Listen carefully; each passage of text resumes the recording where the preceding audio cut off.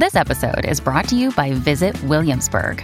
In Williamsburg, Virginia, there's never too much of a good thing. Whether you're a foodie, a golfer, a history buff, a shopaholic, an outdoor enthusiast, or a thrill seeker, you'll find what you came for here and more.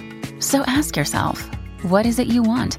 Discover Williamsburg and plan your trip at visitwilliamsburg.com.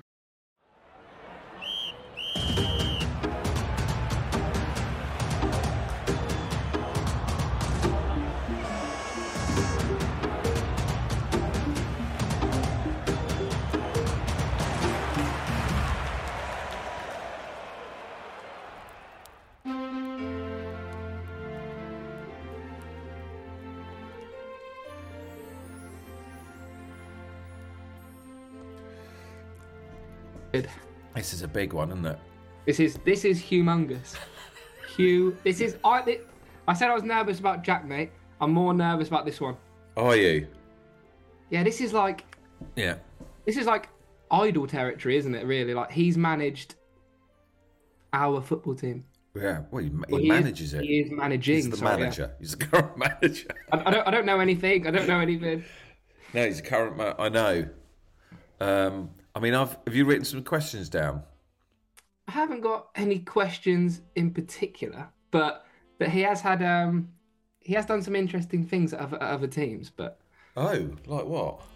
I don't know. Yeah. I don't know how open he is to talking about them, but I think he got the SAS, didn't he? And at one point to kidnap his players. What? Kidnap them? Yeah, if you can find, I'll try and find the article. I'll send it to you. So Fantastic. I'm sure, didn't the England cricket team? I'm sure they did something like that. Why not? Stick a rocket up their arse. I can't find it. I love it if you asked him. He just went, "No, what?" That's not me. Yeah. So anyway, for those of you who don't know, we've got Gary Caldwell on today, who is the manager. He's the manager of Exeter City, and he's been managing for about, I don't know, what is it, 7-8 games? Yeah, he's not been in charge very long, has he?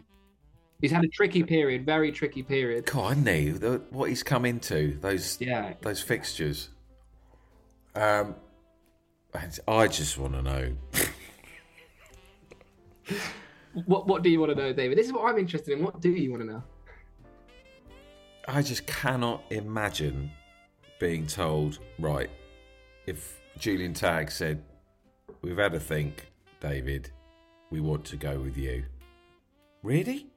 Yeah. Fuck. Right, okay. now I've got to get down to work. Yeah. Fuck. What am I going to do on Monday? Oh, shit. I'll be moaning at Naomi. I don't know what to fucking do. He just offered me the fucking job. I don't know. Yeah. And what would I do? I think, I don't know. Actually, no, I don't think you would be like that. You would just adapt, wouldn't you? You'd just be like... No, I wouldn't. Well, maybe you would. I'd be crap. You just have to try and... I'd go in the wrong room. Where are you going? They're down here. Oh, I'd spill something. Oh, this bloke's an idiot. Sack him. Trip over. Yeah. Shit. Yeah, actually, I want to know that. How can you not? I want to know if he was nervous before he gave, that speech he gave to the players. The one that was on. Oh yeah. Do you reckon he was bollocking? He's got to be scared. Yeah, he's only human. But But how many times has he given that talk? Exactly. He's been in the business a long time now. Played at the top level. It'd be like me going to do a gig. I'd have a bit of nerves. I'd be, so what's the worst that could happen? I don't know. I'm all jittery again because this here's your chance, John. Here's your chance. Chance for what? Well, you're the heartbeat of the fans. Me? Yeah, aren't you? That's a massive statement. That. I thought you were. Aren't you? What do you mean by heartbeat? I don't know. I always imagine I'm surprised there's not a big banner of your face in the crowd. I always thought you've been on the board. Yeah. You're a commentator. Yeah. You do a poddy. I wonder if I'm more disliked or liked. Oh, liked. Do you think? You're the voice of the fans. I sometimes think I'm probably more disliked. No, that's my role. Yeah, you play that perfectly. Can't help it. Can't help it. Shit, what if he hates us? Yeah, that's what I'm scared of. What if he leaves the pod early? What if he goes, no, this is crap. Oh, well, I'll go, fine. Just go. That's the way you're going to be. Getting really defensive already. Fine. I'm having the same. I remember when I used to listen to you and Joe do the pod, like the bits before I'd come on, and you'd both be like, "Oh, what if they don't like us?" And now I was thinking, "What are you on about? Of course they're gonna like you." But now I'm in the seat. I'm thinking, "Shit, what if he doesn't like us?" He has to. Listen, well, you can only be you. You can only be you. Yeah. But right. if he doesn't like me, right? Say you get that vibe, he doesn't like you. I'm gonna go to every game knowing, man, the manager don't like me. Yeah, he didn't think much of you. Yeah. That guy down there. The one who's in charge of the team that I really love. Couldn't give a fuck about you. Yeah, he actually hates me more than likes me. No, you don't want to get my insecurities. See, this is what's happening. Yeah, I know. It's not good rubbing off on you like that. No. I mean, I've got some questions here. I put some questions in Patreon, so I've got some from fans. My wife's got a question for Gary. Oh, Gary's here now. Oh, here we go. Right. Right, here we go. No nerves. No. We're professionals, industry professionals. Yeah, big time.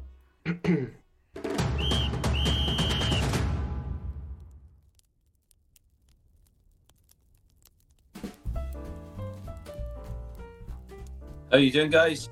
Hi, Gary. Wow.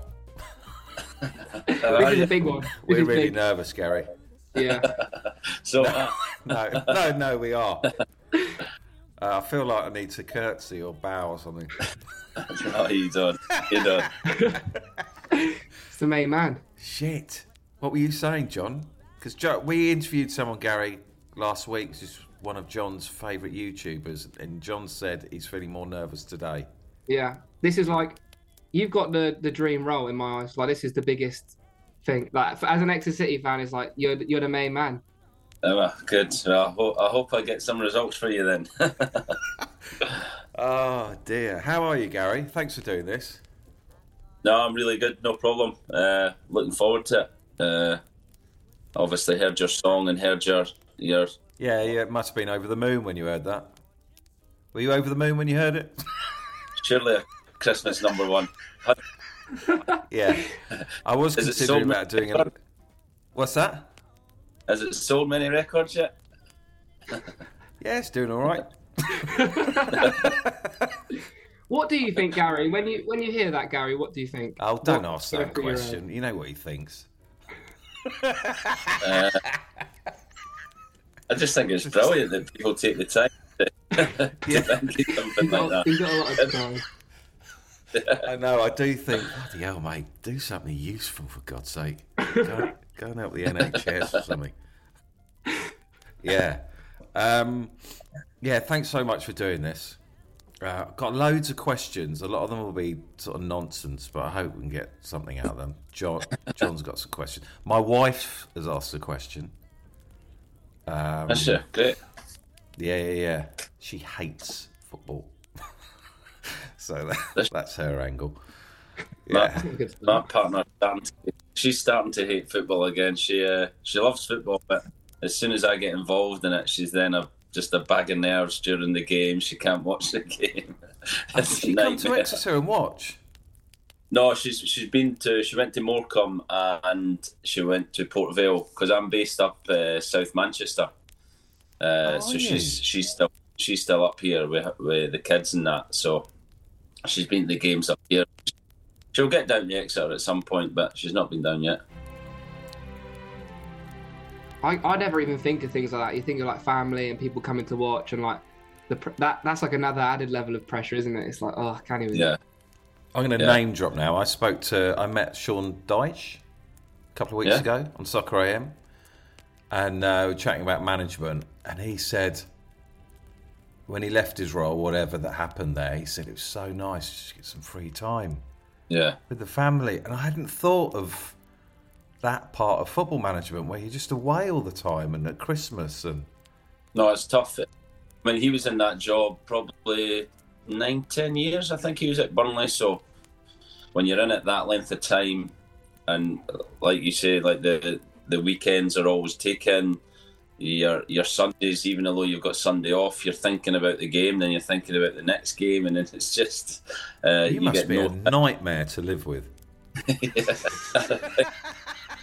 I think. Is it really that bad though, Gary? Do you like struggle to switch off? Is it just sort of next all the time in your head? Yeah, that's something I'm trying to get better at, to be honest. When I'm with the kids and like just you're thinking about the team and training, but when I'm with the kids, I'm trying to I sort of put my phone away. I'm trying to do that now, because if you've got your phone and things come up, you just do them. And just try and be present with it. But difficult. What would come up on your phone in private time? Was it just to do with the club? Just things need answering and emails, group chats about training, getting information about training from the previous day, from training loads to oh my god, how players are feeling, different things. It's 24/7. So outside of the training ground, how much work are you still doing? Football related, like how full on is it? Just non-stop? Non-stop, yeah. After training will be from 11 till 12:30 with the players. Then is that it? Is that all they do? Yeah. That's what they do. That's what they'll do on the grass, but then they'll do gym and stuff in the afternoon. But then we'll start speaking to players maybe individually, showing them clips from a previous game or for the next game. We'll start watching the opposition. So yeah, the staff are normally there till 6:30, maybe between 5 and 6:30 every day to do things, and then you're in the next morning at just before 8 o'clock and you're away again. So are you watching players individually? Like, can they be? Because when I went to Southampton training ground, but they said they could watch players in a specific match and just follow that player. And I mean, has Exeter got anything like that, or is it just? I think the new training ground will give us a huge lift in terms of the facility, the kind of the stuff we can do in terms of individual development, the rooms that we'll have those screens and stuff which we don't have at the moment. So we will be able to help players more individually when we get into the new building. But at the moment, we'll watch training back every day. We'll analyse the team's performance, the units within the team, certain individuals. So there's always something to do. So just on like the workload, because this is so interesting to me. Over the summer, how intense is it still? Like, how long are you taking off, or like, what does that look like for you? Well, over the summer, this is just on past experience. You'll try and get a holiday, so maybe a week holiday somewhere, and you'll try and turn the phone off and you'll try and switch off. But there'll still be some things going on, and then once you've had that week's holiday, you're then starting to prepare pre-season training. You're always looking at recruitment during the summer, and you're not got that day-to-day element of training, day-to-day connection with the players, and having to deal with that. But there's always something else that you're looking into, even over the summer when there is no games programme. I've got a first question here, one I've just written down. How good at football were you at school, and did the girls like you because of that? And did they come and watch you play?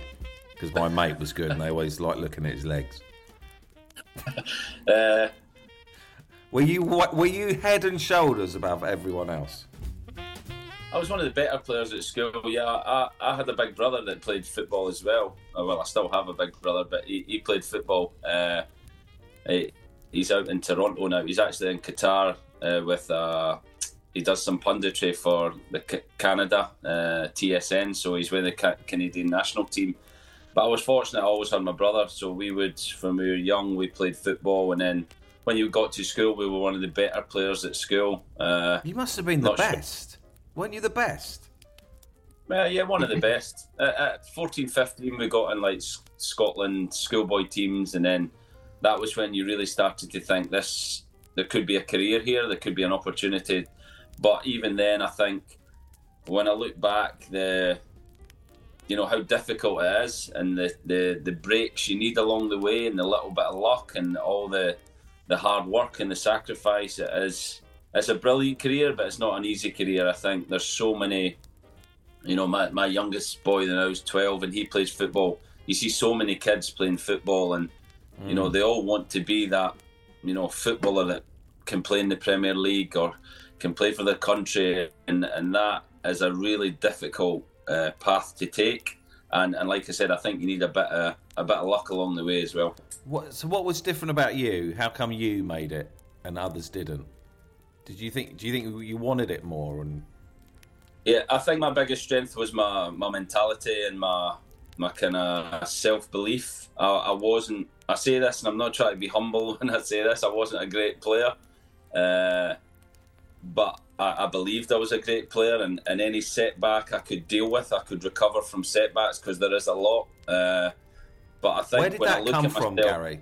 Where did that come from, the self-belief? I'm not sure, because me and my brother, like I said, both had careers and are both quite different characters. But I think my mum and dad were amazing for both of us, in terms of, they really pushed us. They really, they were really loving parents. I sound quite bad probably if I say this, but they were really demanding. To get a well done off my dad was just like incredible. Yeah. That was utopia. I remember I'm reading about Ferguson saying, Darren Ferguson said, if he said well done, Alex Ferguson, it was like, that was it. Yeah. My dad was similar to that. I played in a Champions League game once at Celtic, and I think we lost the game, and after it he proceeded to tell me how I wasn't tight enough, I wasn't this, I wasn't quick, and I was thinking, I'm playing against some of the best players in the world here. Not people from down the street, like the best players in the world. I said, and I am trying, Dad. I said, but they're bloody good. So, and then he was a bit like, I'm probably being a bit harsh on him there. But that was him right through when we were growing up. He always wanted more. He always wanted us to be better. And I think that's what kind of gave me that drive. And in terms of my resilience, I speak to people now, and as a coach now, you try and think of how you can help players develop that and be better. But I genuinely don't know how I got it. I think it was just my dad, and then good coaches when I was younger. I had Alan Irvine, Tommy Craig, who were Scottish coaches at Newcastle, and I had good coaches through my career: Tony Mowbray, Gordon Strachan, Roberto Martinez. Oh, wow. Each person, they put something into you that I think, I was very fortunate that those people kind of helped me on my career and allowed me to have the career I had. I can't believe you've played in the Champions League. Yeah, I telling everyone. Champions League. I'll be in the books. I think a lot of people think that when they've seen me play, probably. But who did you play again? What players did you? Yeah, that was going to be my question. It's unbelievable. Yeah, I can't believe you just said Champions League. We had 2 amazing seasons. We qualified out our group twice, so we got to the last 16 twice. The first group was Man United, Benfica and Copenhagen, and then we played AC Milan in the last 16 and got beat. Just in extra time we got beat, and then the next year who were you marking? Some good players. Nuno Gomes was a player at Benfica at the time who was amazing. Yeah. Man United had Luis Saha, Rooney, Ep34. What? They were good. And then the next year we actually got to the last 16 and played Barcelona, and that was an experience to play Messi, Henry, Eto'o, Ronaldinho. It was quite a daunting night, shall we say. You played them in the new camp? We played them at home. We lost 3-2 at home. Messi scored twice, and then we lost 1-0 in the new camp. Messi got injured, thank God, after about 12 minutes, or it might have been more, but he got injured after 12 minutes, and then we managed to hang on for a 0-0, but we didn't see much of the ball that night. So you played against Messi. You literally shared a pitch with. That's kind of. Is that not mind-boggling to you, David? Yeah, In those moments, do you ever have a second where you go, look at me playing at the new camp?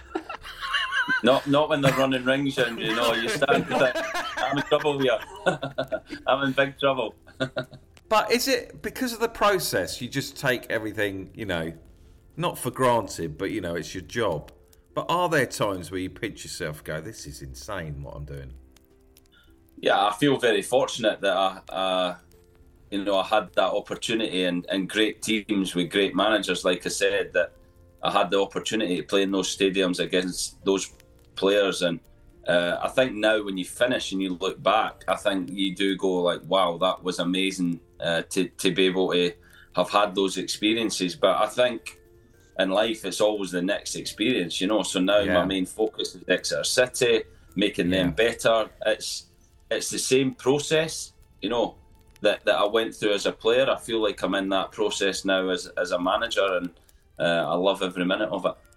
Do you get the same, or do you get any similar kind of buzz on the sidelines as a manager? Can you recapture some of those moments? I think more, to be honest. It's something I always wanted to be, was a coach or a manager. I started my B licence when I was about 21, so I was quite young to start that, and I knew it was what I wanted to go into after playing. So I feel like when we get like that Peterborough goal in the last minute, and you've won the game, that feeling of togetherness and everyone connecting. I think as a player, you're so focused on your own job, and it's so difficult to do your own job. Whereas as a manager, you're trying to bring everyone together. You're trying to bring a whole football club together. And when that moment comes where you can see the connection between the fans, the players, and all the work that you've put in for that to happen, that's a greater feeling for me than being a player and playing in Champions League games or wherever. Oh, really? So something that I wanted to know, like just as we're talking about, obviously you coming down to Exeter, what made you interested in the job, and what made it like something that you'd want to come down and do? The podcast. Well, apart from the podcast. The supporters in the podcast. Yeah. The football club, really, the values of the football club, the academy, how they want to develop their own players and have a real history of doing that, and then the time that they give managers, the time and the process that they believe in to get success, I think was a massive draw. And the modern game, there's so many clubs don't give managers time, but this is a club that has historically done that, and that was a huge draw. And then when I met the board and the people involved at the club, then I was really excited, because they're really good, honest people at the football club. So I was really excited to, first of all, get an interview, but to be offered the job and now to be doing the job is a great thrill, and something I'm really looking forward to doing for a number of years, hopefully. That interview, when it was all happening, I was imagining, because I put my name in the hat, there's no interest. Do you not get an interview? No, it's just annoying. Why? But I was imagining going, is there any... I mean, it's sort of natural to feel nervous, but are you just really confident in what you can give the club? But when you're walking into that room, how are you feeling? Yeah, I think you're nervous because you want the job. So whenever you want something, I think, it would, if you weren't nervous, and I don't think you'd be human. So I think what I've learned over the years, I've had a number of interviews now and gained experience at that. I think I've learned now that I don't think it's personal. It's my process is my process, and that's what it is. And I always try and be honest. And I think you can go into these interviews and say things that you don't really believe, and that's where I felt at Exeter that alignment and that connection between myself and the board, and how we saw football and how we saw a successful football club. Straight away, you start to think this has got potential, because of we were both agreeing on so many things. So I think that's really important, that honesty both ways, from the club to me and me to the club, is vital. And I felt that connection with Exeter straight away. And what's it like, sort of stepping into the spot that Matt Taylor had? Is it strange just taking over from someone else mid-season, or? No, I think everyone or every football manager will say mid-season is difficult because the team's in a process, the team's in a way of doing things. Everyone has their own way of doing things. It's not better or you're not criticising the past regime. Everyone just wants things to be done different. And I think as human beings, we all don't really like change. So to come in mid-season, I was very clear on how I wanted to go about that, and I didn't want to disrupt too many things too quickly, but obviously I want certain things to start working towards my way of working in terms of how we prepare, how we try and play the game. So it's a gradual process that takes time, but really a pre-season is the big moment where you can spend 5-6 weeks together without any matches, where you can start to make big changes in the playing style and the culture and different things within the club. So it's a gradual process now where we have to win football games along the way, and I think come the summer, that's when we can really start to implement different things. Did you, when you went in the office, did you bring little bits and pieces in to make it yours, like a little pot plant or? I've not yet. It's No. We're waiting on the new training ground is going to be ready in January, and I think that will be a huge step for the club, and it'll feel like a fresh start for everyone. So I'll bring my pot plant down then and put it in the new place. Yeah, it was like when I came in here, my wife's like, right, we'll put some rugs down, we'll put a throw on the sofa. We've not done that. So Gary, when you come in and you first meet the players, what's going through your head? What are you trying to get across? What, like when the first meeting you have, because I think the first meeting you had was actually published on Twitter or YouTube. So like, what's going through your head? What do you want to get across? I really want them to just get an understanding of me and the type of personality I'm going to be. I'm not a manager who wants to dictate to players. I want to build relationships with players and get to know them. And so I think that first meeting, I always say everyone, it's like first day at school, everyone's a bit nervous. And yeah, that's what I was going to ask. Are you nervous? Are you nervous before you give that talk? Yeah, you're always nervous because you want to make a good impression to the players, to the club.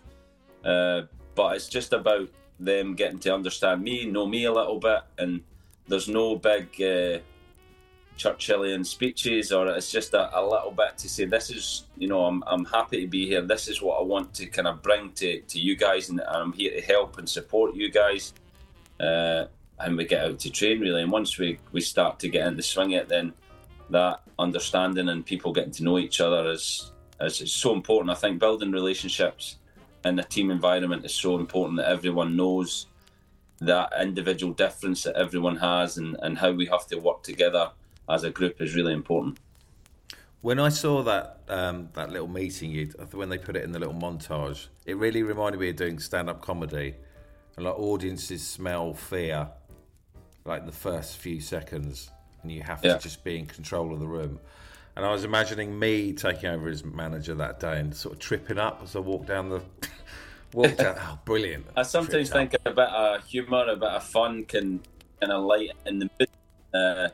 Like I say, everyone's on edge, and it's as if, but you're going to be really strict and tell everyone this is how we're doing it now. But I don't think that is the way. I think the way is to understand everyone is different and try to get to know everyone. I think, like I say, the team need to know me and what I want from them for the club. And then if we all kind of work to those standards, then I think we can be really successful. Yeah. Because in the clip, you ask a question of the players, don't you, at one point? And at that point, I'd be thinking, oh God, what if no one asks? Like, I'd be dreading this sort of like silence in the room. You've got to be ready for that kind of moment. And it always does go really quiet. But I must admit, the players have been brilliant in terms of engaging, and sometimes it takes time to develop that two-way communication. But the players have been really open and really honest, and we are continuing to build and develop and work, find a way of working together. So that's important. We keep that moving forward. It's a bit like when you have a cast. When you go into a different program as a cast, you'll know about it, David. Where you can't just put anyone together. You have to develop that chemistry and that understanding for it to become to life. So it's similar to that. And so often the way like directors will choose those same people again and again because they just trust them and take them on to the next project. And yeah, it's the same with players, isn't it? That's the same with players because you don't have to find out so much about them. If you know their character, then you know the minimum you're going to get. And I think that trust is really important. How common is it to be sort of surprised by a footballer when you join, as in they get better and better on the pitch, or they're not as good as you think originally? Or... Yeah, I think that's a big thing. I think when you analyse the team, so when I analyse the team, I watch them on a screen. I haven't seen any games live, so everything's on a screen and it's hard you can analyse the technical and the tactical information that you see, but to really get a feel for the person, then I think you can then develop that player even more and to be better. So some you're really surprised by how good they are and they're actually better than you thought. Others you might think, you know what, he's not quite as good. But I think you work that out as you start to understand every individual's character, and that's, you have to give that analysis in the interview, but you're always a little bit wary to say, I don't actually know these people yet, so I don't know what they're capable of, and that to me is the big or the most enjoyable thing in coaching, that when you really get to know someone's character and who they are as an individual, that's when you can coach them to be a better football player. What do you look for in a good player? Like what are the things? So obviously everyone's different, every position is different, but what are the key components that makes a good player in your eyes? Character, lots of character first and foremost, because in football, as you've seen over the years, I've no doubt that there's highs and lows. There's more lows than highs, so you have to be resilient. You have to be ready after those setbacks to go again and again. So the character of the player is really important for building a successful team. And then there's all the technical and physical differences throughout the team in terms of positions.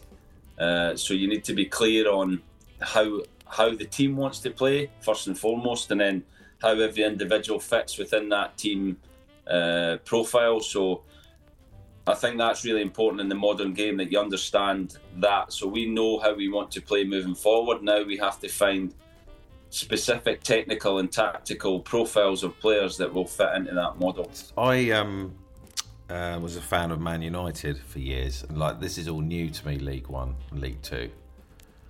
And I'm getting my head around all the players sodding off because they're on loans. So I'm getting... It's really annoying me. I think it's... How's that as a manager? Yeah, I would much prefer to develop our own. So like I said, we're fortunate in the academy. We have some fantastic young players that have came through into the team and are now developing to become, big players for the team, which is great. So I think if you can develop your own, then that is way better. But I think League One and League Two are, you need those quality players from the Premier League that can add a little bit to your team, because one, you get them much cheaper than you would if you had to buy them or pay for them, and two, they have that Premier League quality. Obviously, they don't have the experience of other players, so you're doing the Premier League team a favour, but they're also doing you a favour by giving you that quality for a period of time. But don't they just go as soon as they're playing well? Don't they you've got to say goodbye again? They're 6 months now, so you're window to window. It used to be that you could go month to month. So you could get a month loan, and if they did really well and another team wanted them, they could just go. So that was harder. But I think now when you've got window to window, then there's a bigger commitment from both really the player and the club.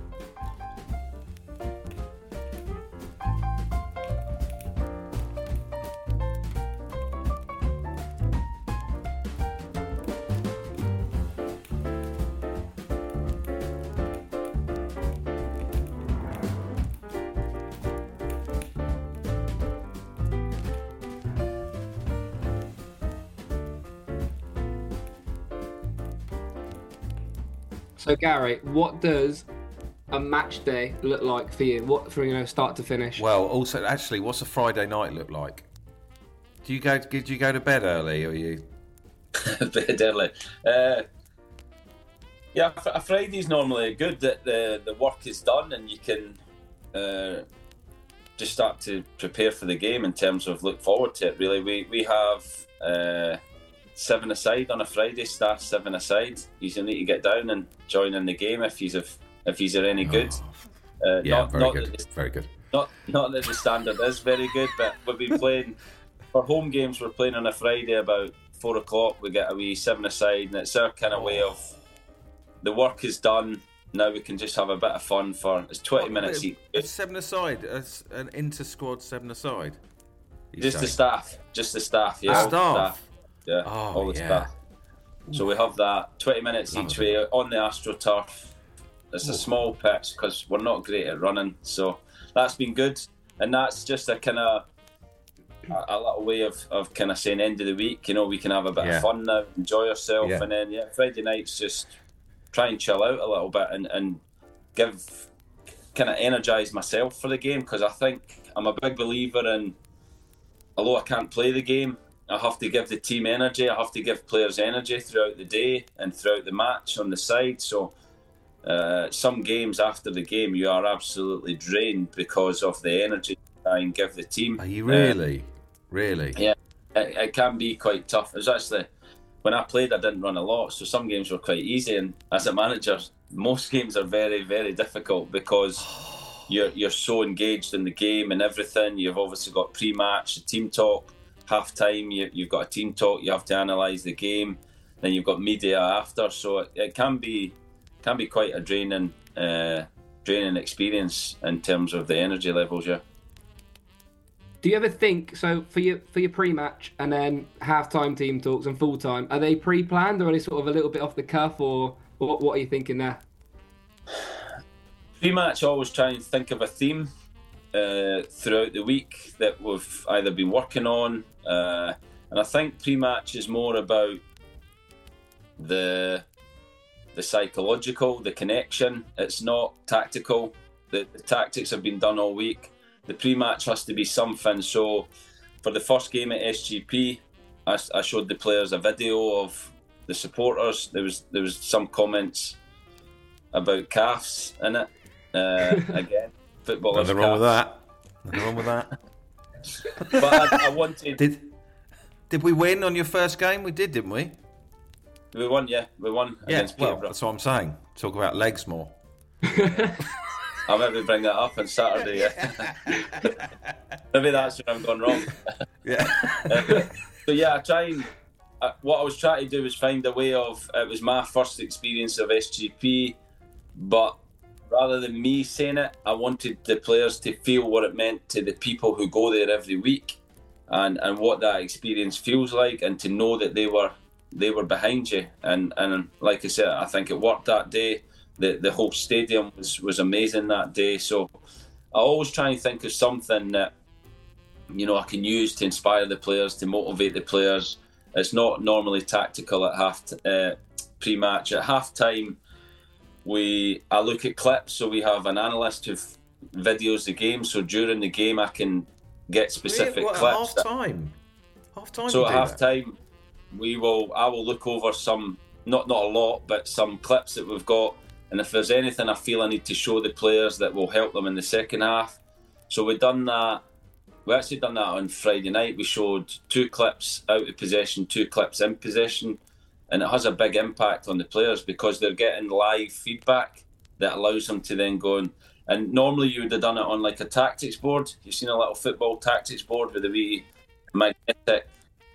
And I think when you can show the actual live picture, if you put it on a tactics board, that they might argue they were a yard or 2 higher or lower. When you put the live picture up, then it's clear. And that, I think most footballers will learn from those visual pictures.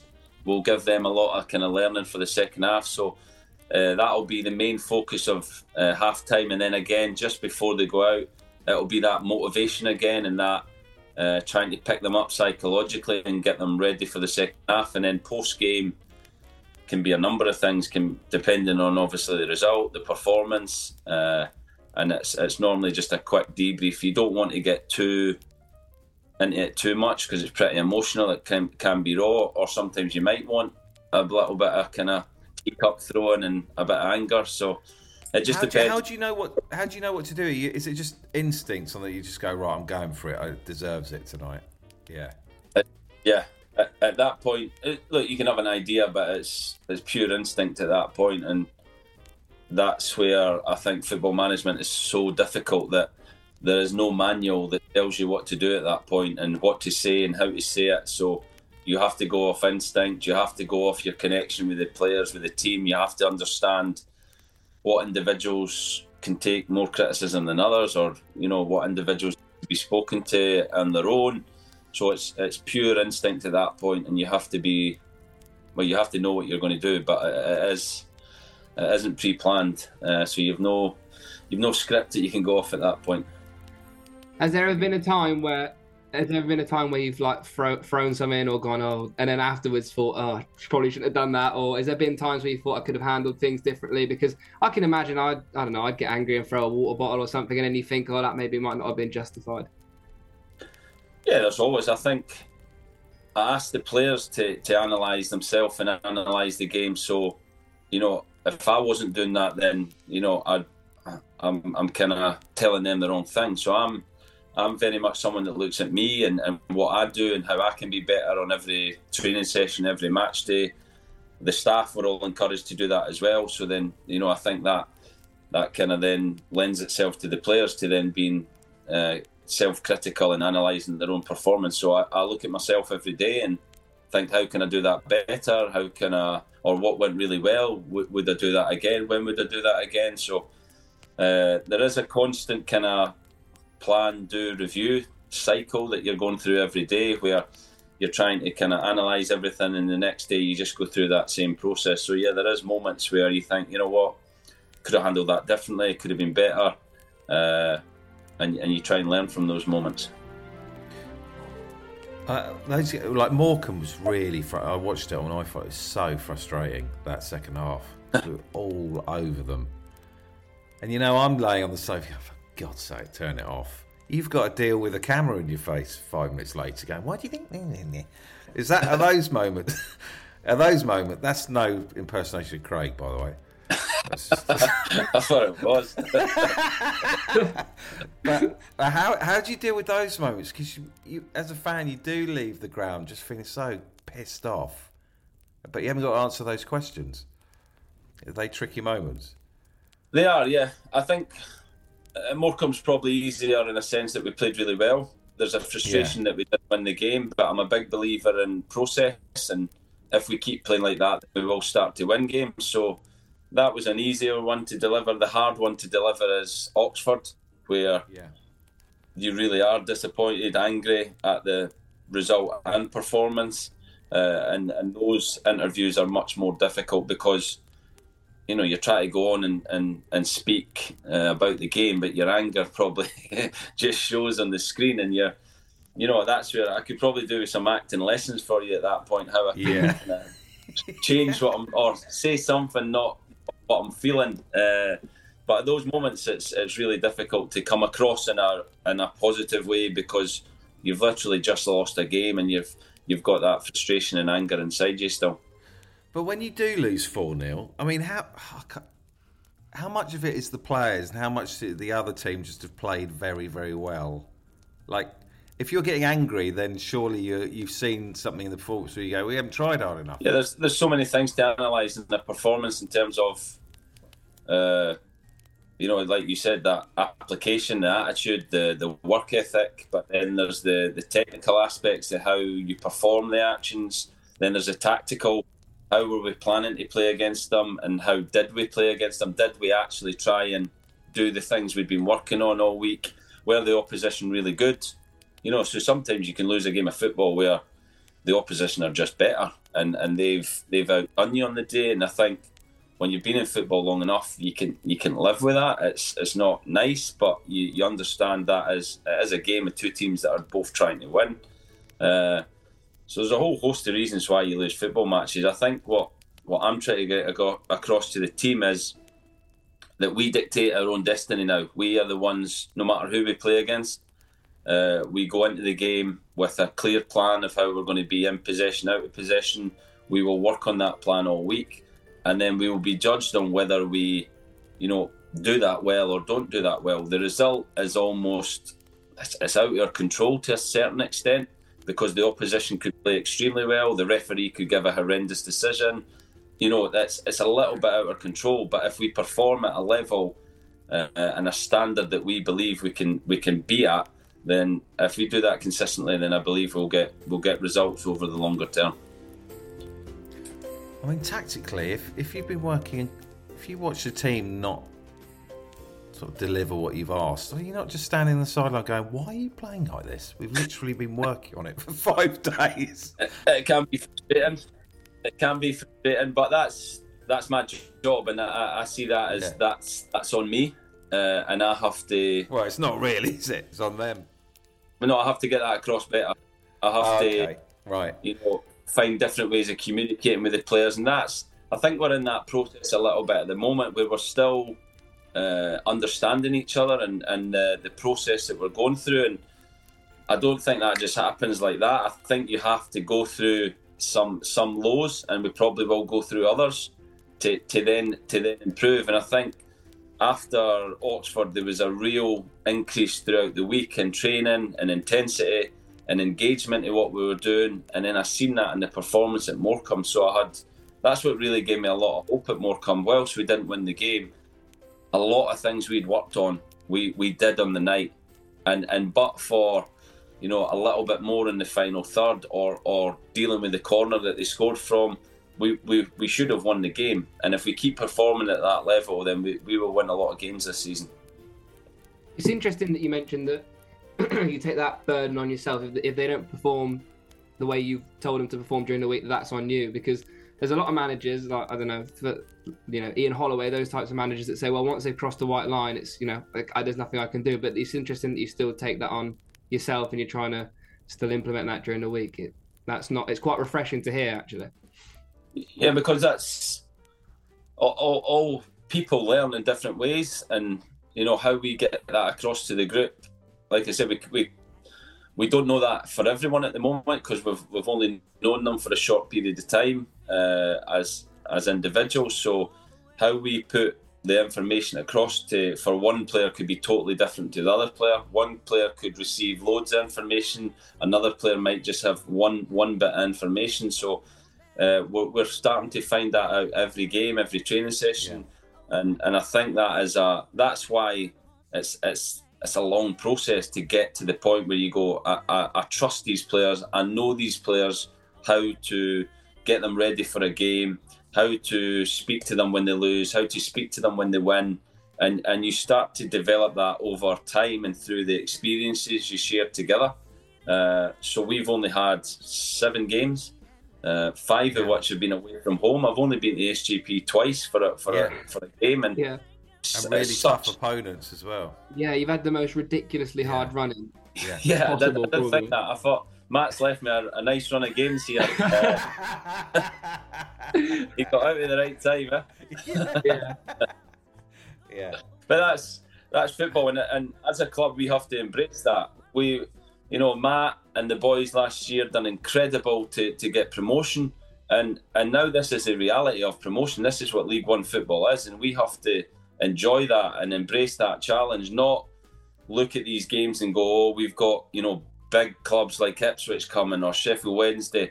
It doesn't matter. If we perform how we can perform, then we can beat these teams, and that has to be our mindset. Gary, I said from the start. Go on. I said from the start we're going to sneak in the playoffs and get promoted. Can you please convince John that that's exactly what we're going to be doing? I'm not going to be as sure as you, but we'll try and win. Like you said then, when they play at their best, they're as good as anyone that I've seen anyway.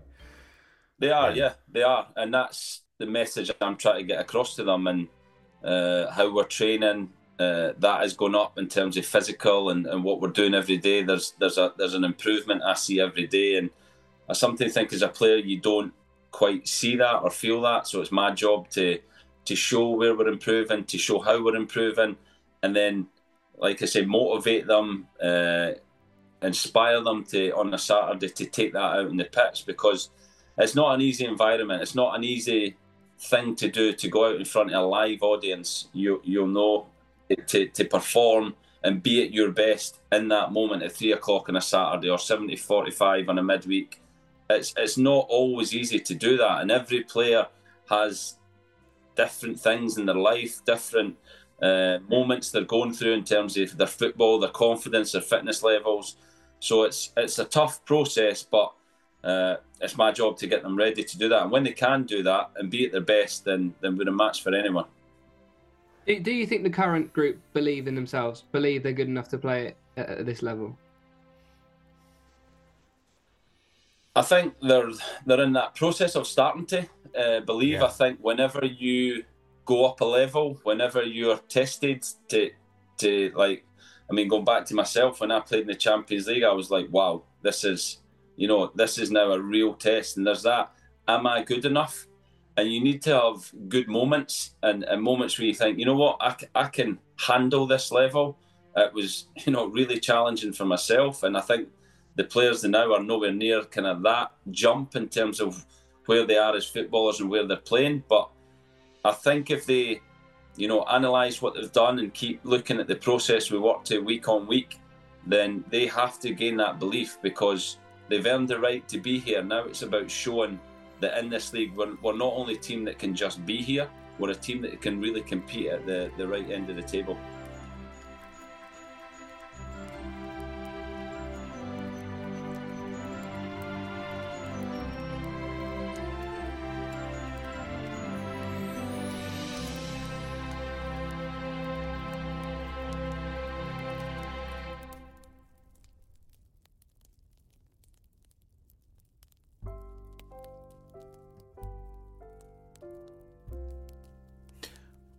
What was it like, Gary, walking out of the new camp?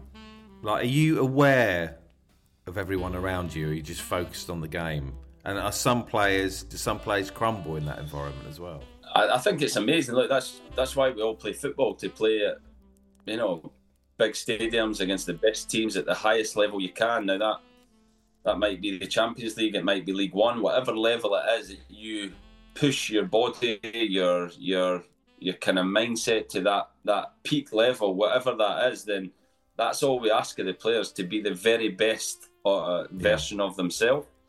But when you're in those environments, I do think it's either sink or swim. You have to either stand up to that challenge and fight. And look, ultimately, on many occasions, I wasn't good enough for that level, but it wasn't through lack of effort or lack of trying to be at that level. It was playing against people of far better quality, and I think if you're honest with yourself, then you can live with that. So that's our challenge just now.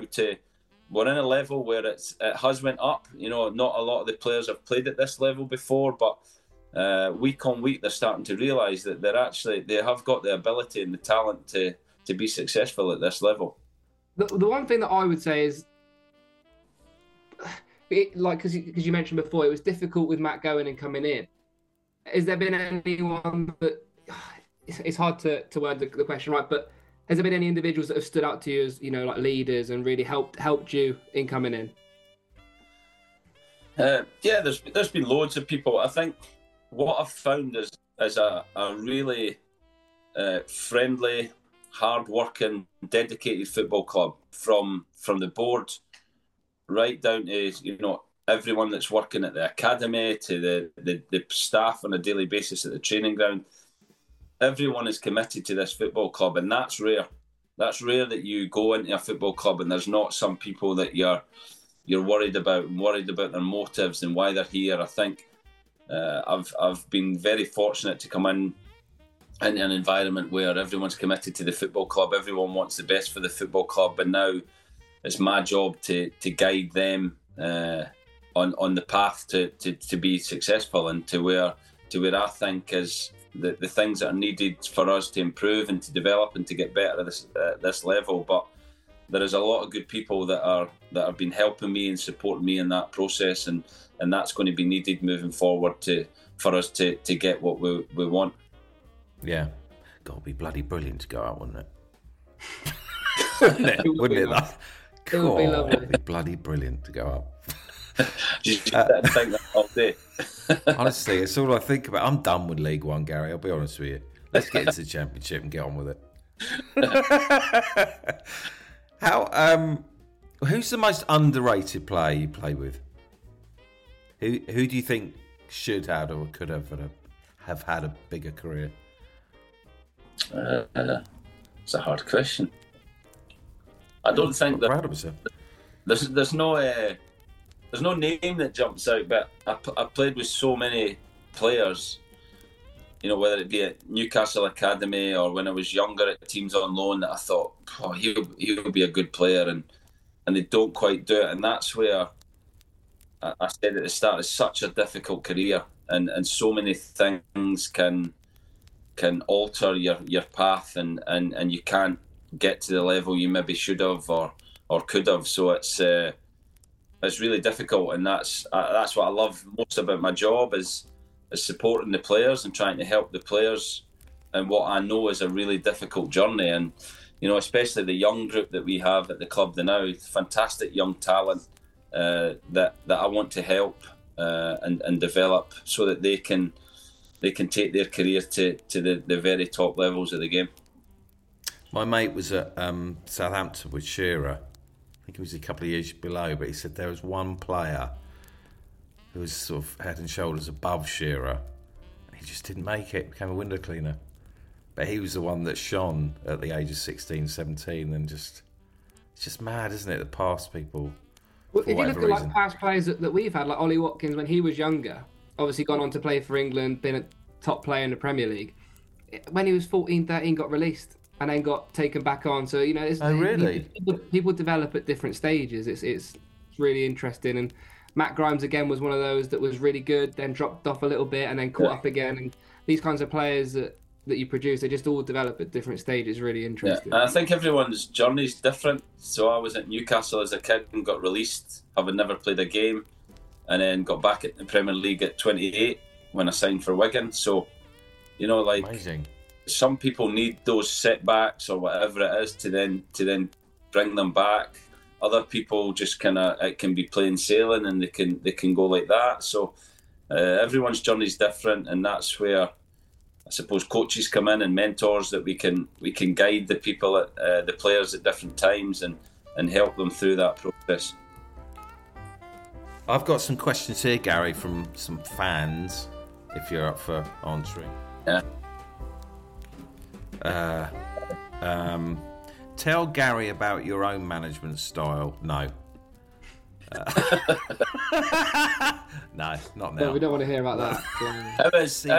I've got a question for you. How is Ricky Gervais when you're working with him, and how does he create that kind of team spirit and that togetherness on a set? Great question. He's really playful. And does he ever get like we need to work? Yeah. In fact, sometimes we do something. I'm like, hang on a minute, mate. You've just been fucking around for half hour. Yeah, but I mean, there was one time when I got really relaxed on Derek because there's quite a lot of improv for me. But I got quite relaxed sort of 3 or 4 weeks into filming, and I hadn't really looked at the script. I was just like, I'll blag it on because he let me muck around, and then I turned up on set. He said, right, I want you to nail those lines. What lines? I haven't looked at the script. But I didn't tell him this. I was like, shit, fucking hell, I'm like, the fuck, shit. But he would, there was be loads of playing. And you know what? One thing, we all finish work at 3 or 4 p.m.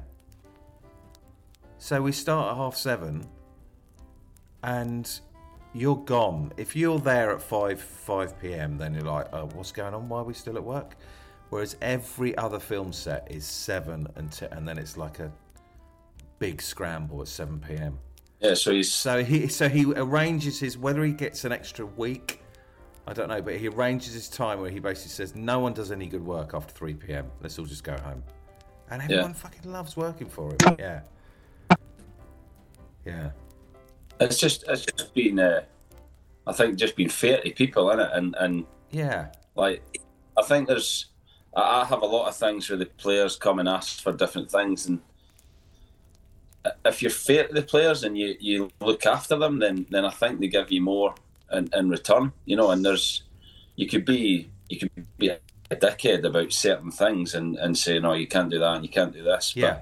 But I try and treat them like adults and allow them to kind of have fun as well. We every day in training we try and do one thing that's like a fun exercise or a little game, and I think that's really important for human beings, because we're all playful, or we want to be in that environment. And if everything's just you must do this, then people switch off. So we try and have fun every day in the training pitch before we then go into the tactical or things where people need to switch on. I think that's important.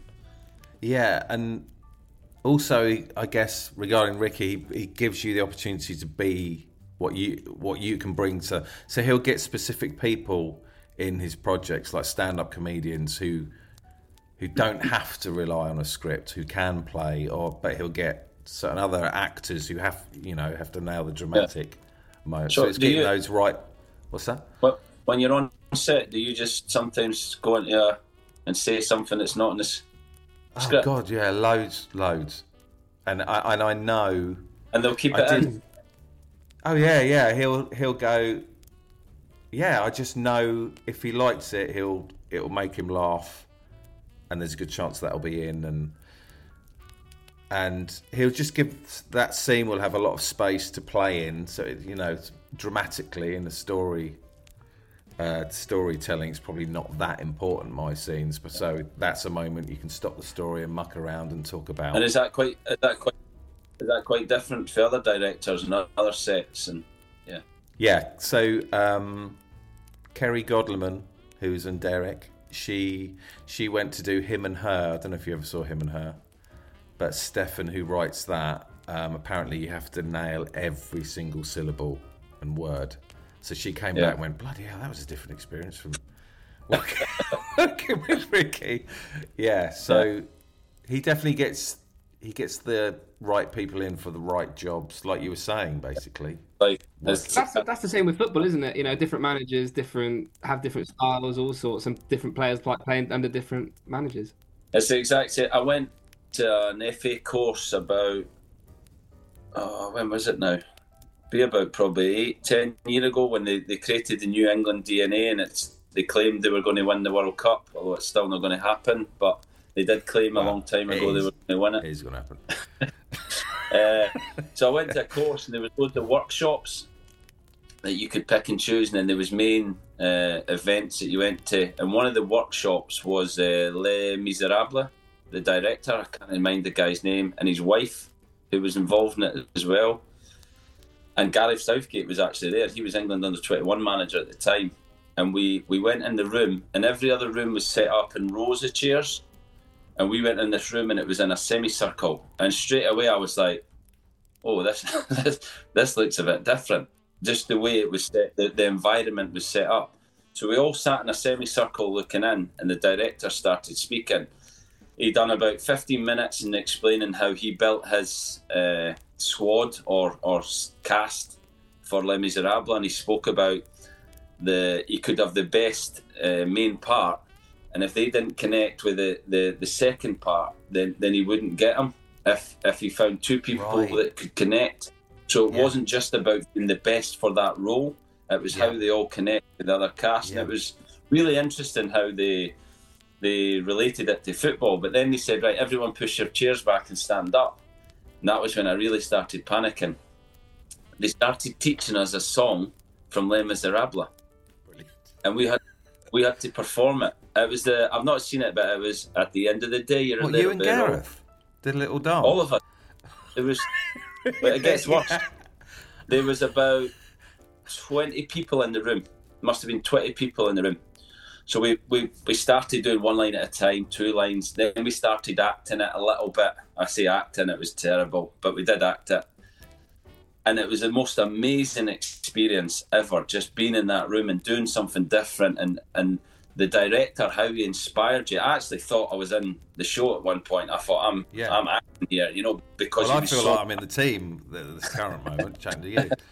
So anyway, I told we had a meal that night and 300 people in the main room at St George's Park, and I was telling everyone how good that sounds amazing. And the singers were doing little performances between meals, and then they said, there's actually a group of people that can sing this song better than us. And I was like, oh my God. They got us on the stage.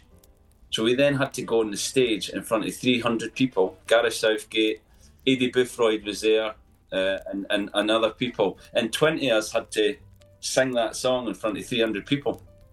Oh my God. It was an amazing experience. But yeah, that was... Care to do it now? No. Christmas? No. How big were you giving it? Were you hiding a bit? Were you like sort of shy in a way, or were you just going? Yeah, I was playing at the back and like just kind of, you had to move forward and stuff, and I just thought, no, they hang at the back here. I was right out of my comfort zone there. Yeah, that's something you said, but it's that thing of chemistry as well.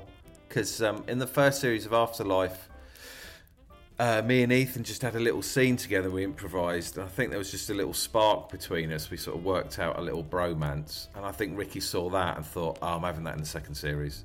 So it's having those right players sort of working well on, I don't know, on the left wing, right wing, up front. Yeah, definite. That chemistry and that understanding is like, it's almost telepathic, isn't it? You don't know how they know, but they just know. So when you're bringing new players in, it's just guesswork, isn't it? And I guess quite a lot of research, though. But when they're actually on the pitch together playing, you don't know if they're going to gel or...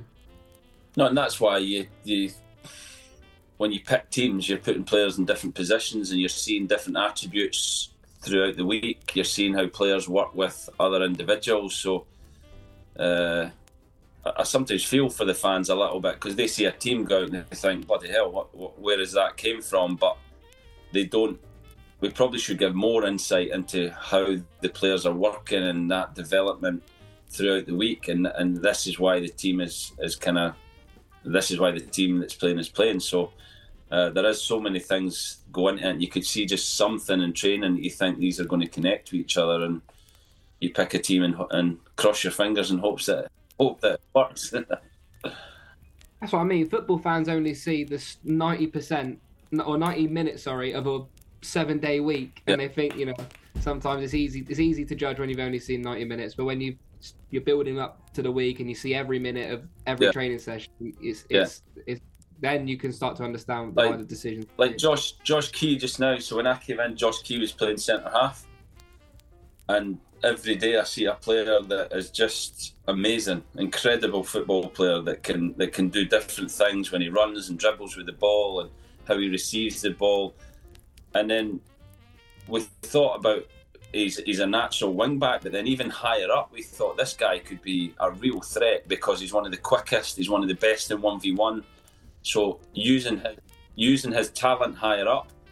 And the Oxford game was a bad day, but in Morecambe he obviously scored, and we've seen the potential that he could bring. And that's one of these moments where you go, this is a player that could give us even more in a different position, and you try it and see if it works. Sometimes it might not work, sometimes it will. And I feel with him, he's that player that can do something that you didn't see originally, and the more you work with him, you see so much potential. He's an incredible athlete, isn't he, Josh? He's always in the gym. He looks after himself incredibly well. From what we hear, he's an absolute athlete. He's brilliant. He's a joy to work with, but it's that speed and that power and that ability 1v1 and dribbling with the ball that if you have him further back the pitch, it has less of an impact. And the higher up you put him, if he does that in the final third, it's creating goals and scoring goals. So that's why he's been moved there, and it's worked so far. And I think because he's went from right centre back to left wing, the change in that is so big for him. I think he can only get better the more he does it and the more he trains it week in, week out. He's only played, it's only 1.5 games because he actually switched position at half time in the Oxford game. So he's only played 1.5 games there. He's already scored 1 goal, and the potential for him in that position is huge. he's always shown glimpses of that though. Even under Matt, he was always really attacking. And then I think he's the person who sets up Sam Nombe at Fleetwood, isn't he? He has a bit of magic in the Fleetwood game, and he has a bit of magic in the corner. He played centre forward and wide as a kid before he even came to Exeter. He was with some other team in Devon before he came to Exeter. So once he came to Exeter, he went back as a natural fullback. But he does have, as he was younger, he has played in those positions. You weren't looking down your nose at that other team in Devon, were you, Gary, when you were saying that? No, I was just saying I don't know what. When we played on Sky, Plymouth, and was it Ipswich? It was, yeah. Wasn't it? Did you speak to your wife about what jumper you should wear? I didn't know. I normally did she have a say? She did. She got my nice new jacket. She had a say in my jacket, which was nice. But I just get criticism normally, more from my mum about what I'm wearing. Yeah, same. She normally goes mad. Sometimes I'll get a jersey that we maybe win some games, and I'm not overly superstitious, but I might stick with the jersey, and it might look a bit tired and old, and she's like, "Why are you still wearing that jersey?" And yeah, I get criticism from my mum at times on appearance. Do you think you'd get abuse if you wore dungarees? Maybe. Kev's I'd love to see you strut out some dungas. Kev's been on at me about the chinos and the Guardiola, the trainers, and I'm not a fan. I'm a traditional. Yeah. I believe I was Sir Alex Ferguson, Bobby Robson. Those kind of managers were my kind of inspiration when I look back, and they were always shirt and tie, club tie. I'm a big believer in either a club tie and a kind of trousers or the club tracksuit, and I just believe you're representing the football club at that time. If you've won as many Champions Leagues and leagues as Guardiola, then you can wear whatever you want. But God, you can, can't you? You can literally wear until that point, I'll stick to what I'm wearing at the minute. I asked Matt Taylor this about the dugouts, like why don't you sit in the dugouts? And I think he said it's because they're basically a shithole, Exeter's dugouts. If we had nicer dugouts, would you sit in the dugouts? No, you don't get a great view. I think, you're quite, restricted to what you can see if you're sitting in there, so that's why you stand up. Our technical area is the closest technical area in world football, I think. And if it does ever get a bit spicy in there, then it could really kick off, because they are I know it's at Morecambe, but when I was watching iFollow, the commentator kept saying, "Well, Gary Caldwell's not looking very happy on the side of the pitch there." So I hope it does get a bit spicy sometimes. It has boiled over a few times in our technical area. I think Matt and Joey Barton had a close altercation. And who was the guy at Plymouth? Was it? No, not at Plymouth. Or he was at. He used. Is it Derek someone? Derek Adams. Yeah, he was the manager. He was the manager on Friday night. On Friday night, yeah. Was he all right? Was he all right, Gary? He's a fellow Scotsman, yeah. So he was all right. Okay. Yeah. I don't like him that much because of Plymouth, so I need to. Right. Yeah. There we go. Yeah. That's the right answer. But yes, I don't want to watch a punch up, but it'd be great to just see. Yeah, it's just I've never known them so close. The manager is literally right next to you, so if anything does kick off, then there's no hiding place. It's going to be exciting. How much are you paying attention to them and what they're doing and what they're wearing, and well, not necessarily wearing, but how much are you going? Oh, right. I've never worried about what they're wearing, but you you might hear something, or you might, they might be shouting something on it. You can pick something up, and we are very close. Normally they're a bit further away, so you're actually can't hear anything, but you could actually kind of eardrop in some of the tactics. That might be something I'll get Kevin to kind of sit in and listen and try and hear anything. Yeah. Wow. I find it amazing that you can watch a football match and go, right, I just need to do a bit of that, switch that, stick him there, ask him to do that, and then that'll... I just don't understand what you're looking at. But anyway, that's not my job, so I don't know why I said it. Sometimes, though, like, won't Kev be earpieced up to Marcus up on the gantry, and there'll be communication from different angles, different views of the pitch. It's not all solely on you. Yeah, so we have Marcus, Perks, and Kev will be connected via just a communication. So anything they see higher up, then they can. Because ideally, the manager would sit in the stand to get the best view. That's what I was going to ask. Would you sit in the stands if it was more ideal? I think the manager has to be there for that input to the players and that on-field communication. But if you look at rugby, then all rugby coaches sit in a box and watch the game from there, and they use the captain and different people at the touchline to affect the game. So there's many different ways to do it, but yeah, we have communication between the analysts, and that's where we can, if I see something, I can say clip that, and the analyst has a software that you can just press a button and it clips a 20-second clip. Then we can show the players that at half time. So the technology and the data that you get now in football is mind blowing, to be honest.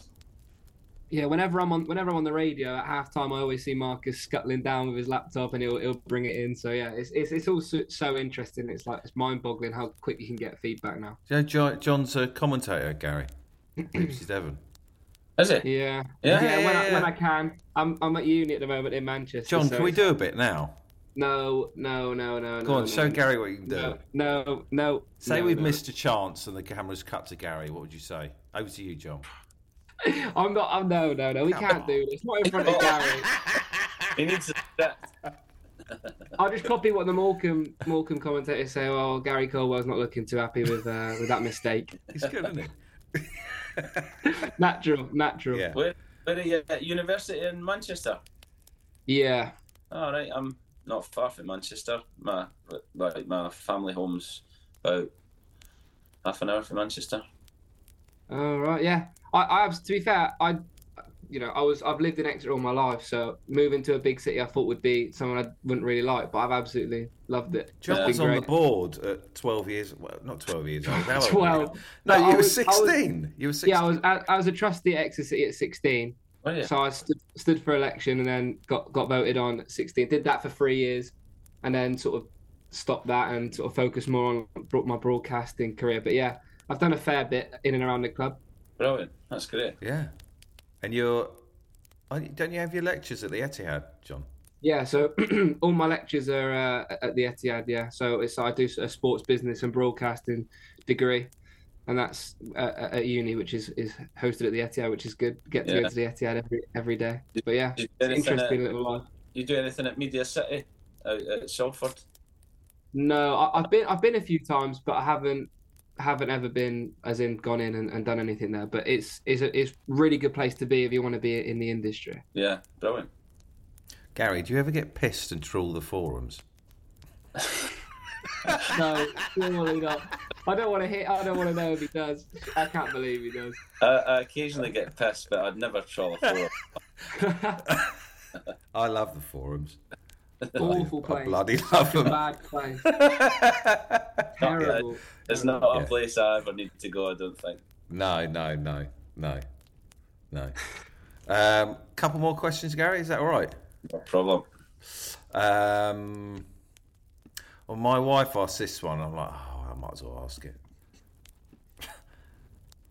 When a managers get really into it on the sideline, how much of it are they putting on? Do they really care that much?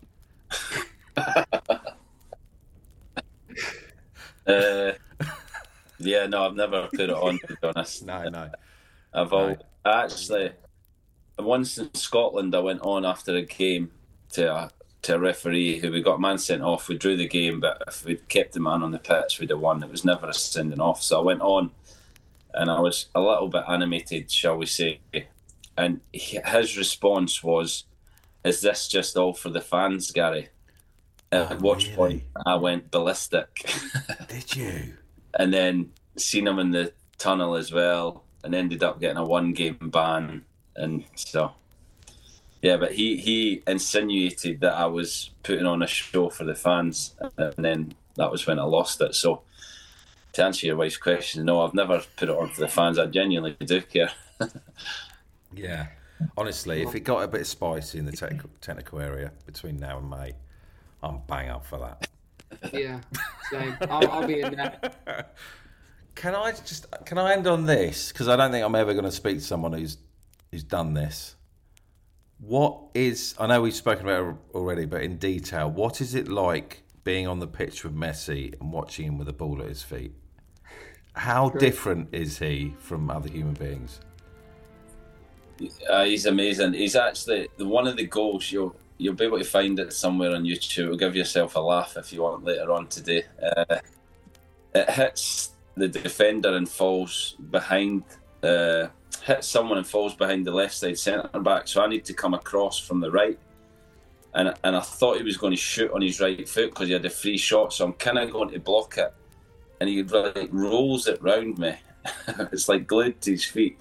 So then I'm pulling his shirt to try and put him off from his shot, and he still manages, as he's fallen, to toe poke it in the bottom corner. So you'll have a chuckle to see, like, I tried everything in my power to stop him. Can we laugh, though? I don't think we can laugh. I don't think it's that embarrassing to get done it by Messi at all. No. If I say it's not that embarrassing, I mean not embarrassing at all. Yeah, my kids. What is it? Is it his balance? Or what makes him so bloody...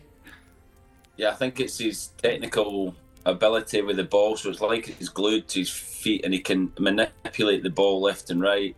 His low centre of gravity allows him to run at speed and change that. Is he quick? Is he really quick? He's not anymore. I think when you see him now, he's slowing, but in his prime, which that would probably have been just before his prime, he was lightning quick, where he could go from 0 to 100 very, very quickly. It was a joy to play against him, but obviously not a joy to see him scoring 2 goals. Did you play against Ronaldo? I did, yeah, but it was when he was the kind of wide Ronaldo, so I never played directly up against him when he was like number 9. But we played a Man United team that had like Rooney, Berbatov, Ronaldo, Tevez. So they were like incredible. That team. They were dangerous, yeah. Do you ever think? This is probably a silly question, but do you ever think, I'll ask for him for his top? I'd just be thinking, I'll get Messi's top here. Well, I'm about to ask Gary for his.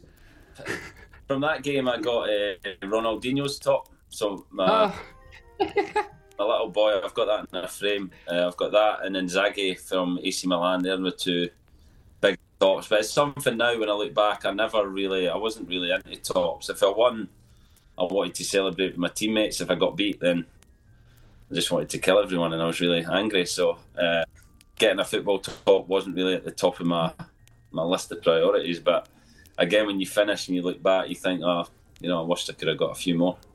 It's great you've got that in your back pocket if someone pipes up in the changing room. Yes, I'd love to have that. Haven't you, though? When have you ever played against Messi? How many times have you played in the Champions League, son? Oh, God. Amazing. Thank you so much, Gary. Loved it. Yeah, that was incredible. I've loved it. Thank you very much.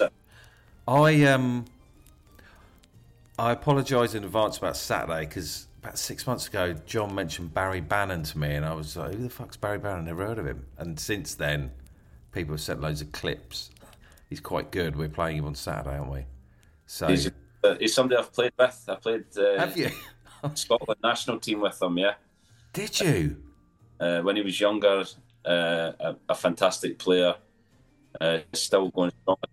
I don't know what age he is now. He'll be probably mid-30s, but a great player, and yeah, somebody we have to be aware of. But yeah, I asked him onto the pod, and he's not happy with me. I don't think he's happy with me. Why? Yeah, basically, David said he didn't know who he was. I genuinely, because I hadn't followed League One or Championship, I was like, who's he? Yeah, and then basically he got into a little bit of a Instagram. He started piping up on Instagram. It was horrible. So if you see him, can you apologise? Yeah, he's going to be on top form on Saturday. Now. I'll drop it in and try and put him off his game on Saturday. I'll speak to him. I'll say, David's in the crowd giving you some stick today. Yeah. So. David said, who the fuck's Barry Bannon? Thank you so much, Gary. I've loved it. Thanks, Gary. And good luck for the rest of the season, and look forward to the Championship. Brilliant. I look forward to meeting you hopefully in person soon as well. Yeah, brilliant. Thank you, mate. Have a good day Saturday. Thank you. Cheers.